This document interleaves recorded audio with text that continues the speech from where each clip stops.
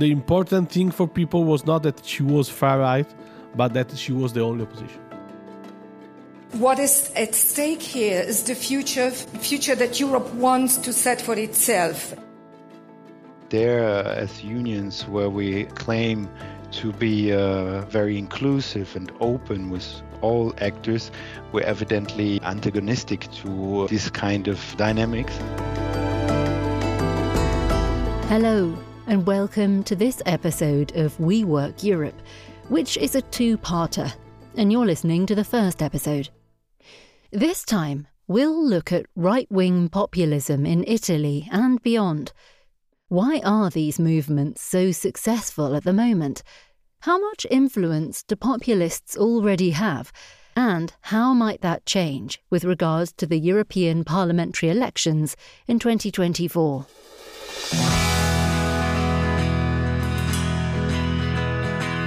We Work Europe, the podcast of the European Centre for Workers' Questions.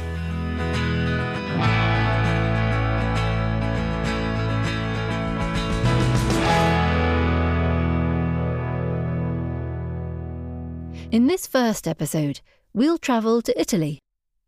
Let's start with a press conference held on the island of Lampedusa, Italy, in September 2023. Qui è in gioco il futuro che l'Europa vuole darsi, perché il futuro dell'Europa dipende dalla capacità che l'Europa ha di affrontare le grandi sfide epocali. This is the Italian Prime Minister, Giorgia Meloni, together with Ursula von der Leyen, President of the European Commission, at a press conference. Both politicians visited this island in the very far south of the Mediterranean after an emergency call from the local authorities. Thousands of refugees had arrived there in the days and weeks before. And it is very important to be able to tackle the huge, massive challenges which lie ahead for us, especially in terms of illegal immigration, what illegal immigration as a challenge represents for us. And President von der Leyen knows this very, very well.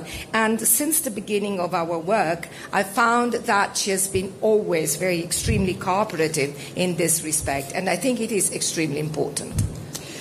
Servono soluzioni serie. For more than 1 year, Giorgia Meloni has been the Prime Minister of Italy. Reducing illegal migration is one of the top points on her agenda. Her party, Fratelli d'Italia, or the Brothers of Italy, comes from a right-wing to post-fascist background.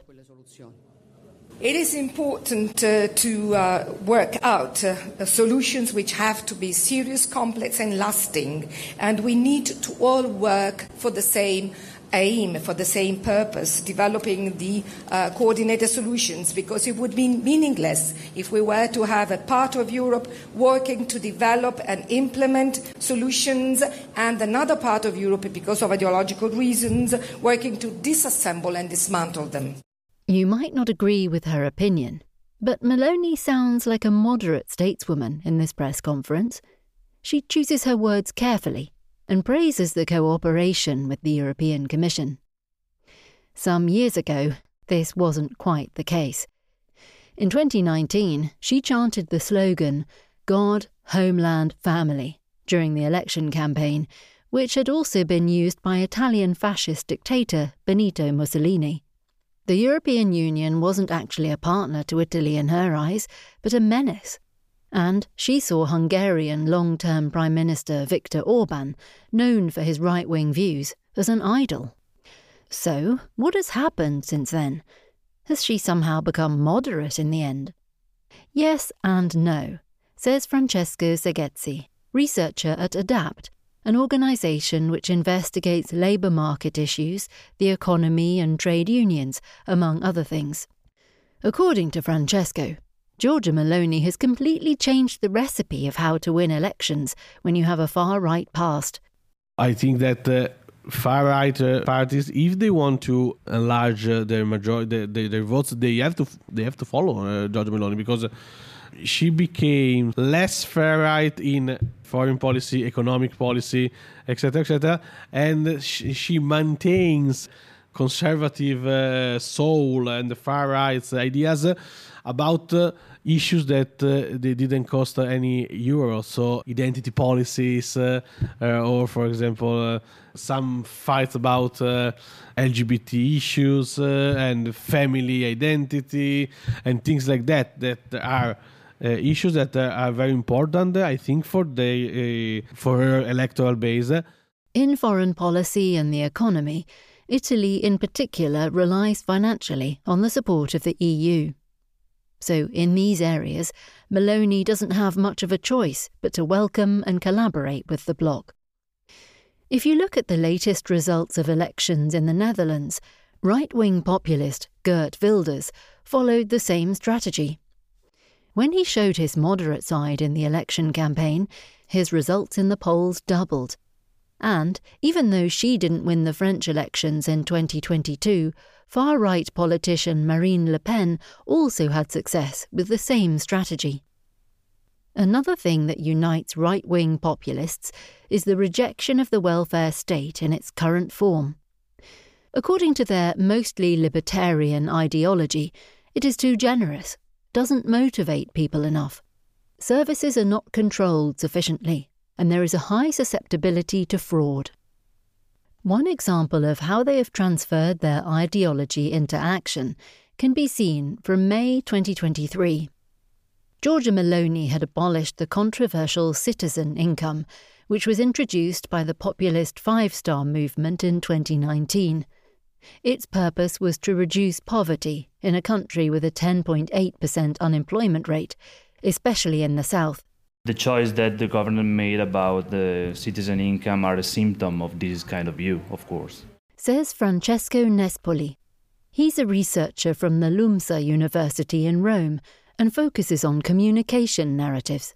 So if you're poor, it's your fault, and if you just want to get out of poverty, you will manage to do it. So the government says, okay, all that I can do is just a little nudge, and then do it yourself, do it by yourself, okay, help yourself. In populist theory, people who shelter under the umbrella of the welfare state won't have the motivation to get out there and find themselves a job, and therefore they remain unemployed. But the discussion about employability is always theoretical. We had a lot of measures, we have a lot of reforms trying to enact some active policy schemes. But to be honest, nowadays the situation is really different, even if you compare it with Germany, for example, where there are a lot of people working for the other people to make them finding a job or preparing them for training. And so active policies in Italy are still at their first step, so the situation was not, the conditions were not ripe for getting rid of the national income, in my opinion. By the national income, Francesco refers to the citizens' income. However, if you look at the Italian statistics, Meloni might have a point. In Italy, the number of long-term unemployed is very high. Almost between 50 and 60% of the population belong to that category, especially in the south of the country, and especially among women. At the same time, the Italian population is ageing, and demographic change will affect the country sooner rather than later. So there will be a smaller workforce to fill the jobs. Fertility rates are declining steadily each year, leading to a shrinking Italian population. This isn't a development for which you could blame the current government. According to many surveys, financial risks and insecurities are the strongest factors why couples choose not to have kids. Therefore, the Meloni government has introduced some fertility-boosting policies aimed at supporting Italian families. But there's a problem, says Francesco Segezzi from ADAPT. They don't have money to do it. So in the budget law that is going to be approved, they put around €1 billion about demographic policies, trying to boost the number of births, etc. But $1 billion is not enough. They are going to do something about the second and especially the third child. I don't think that having 1,000 euros more in a year is going to change your reproductive choices. So the country will have to rely on migration to cushion the demographic losses. But harsh national identity policies promoting traditional Christian family values are not necessarily attractive to skilled workers coming from other countries. And the second form of immigration, the channel whereby people travel illegally from northern Africa, is one of the key issues the government wants to tackle. All these developments will finally result in political fatigue, whereby the disappointed electorate will tend to vote for extremist parties. So it's a paradox. The more right-wing populists thrive to weaken the welfare state, the more votes they get, even though they aren't really finding solutions to the problems society faces. The question remains whether there are any alternatives. One of them might be found in the northern Italian region of Emilia-Romagna. It is considered one of the most egalitarian regions in Europe, with high-quality jobs and a reasonable cost of living. After the Second World War, Emilia-Romagna used to be one of the poorest in the country. Now it has the same level of economic development as, for instance, the south of Germany. What makes it so special? Certamente la storia politica di questa regione e la presenza di un movimento cooperativo. The political history of this region and the presence of a cooperative movement, which from the very beginning has chosen very structured forms from an entrepreneurial point of view, creating real value, promoting employment, creating and distributing wealth, are the two elements that have enabled the development of cooperatives on the one hand, and on the other have also enabled this region to have a high level of democratic participation, a more equal or less unequal distribution of income compared to other Italian regions, and a very high level of competitiveness. E al tempo stesso però un livello di competitività molto elevata. This is Rita Ghedini, president of the Lega Coop Bologna, an association that coordinates and represents the interests of cooperatives. And in Emilia-Romagna and its capital, Bologna, there are many of them. Almost 30% of gross domestic product there is produced by cooperatives. These range from supermarkets to social services, benefiting from the democratic participation of their members. Originally a communistic idea, the system has adapted quite well to the capitalist reality. Also, for jobless people, Bologna has found a local answer, in which Rita Ghedini from Lega Coop is participating.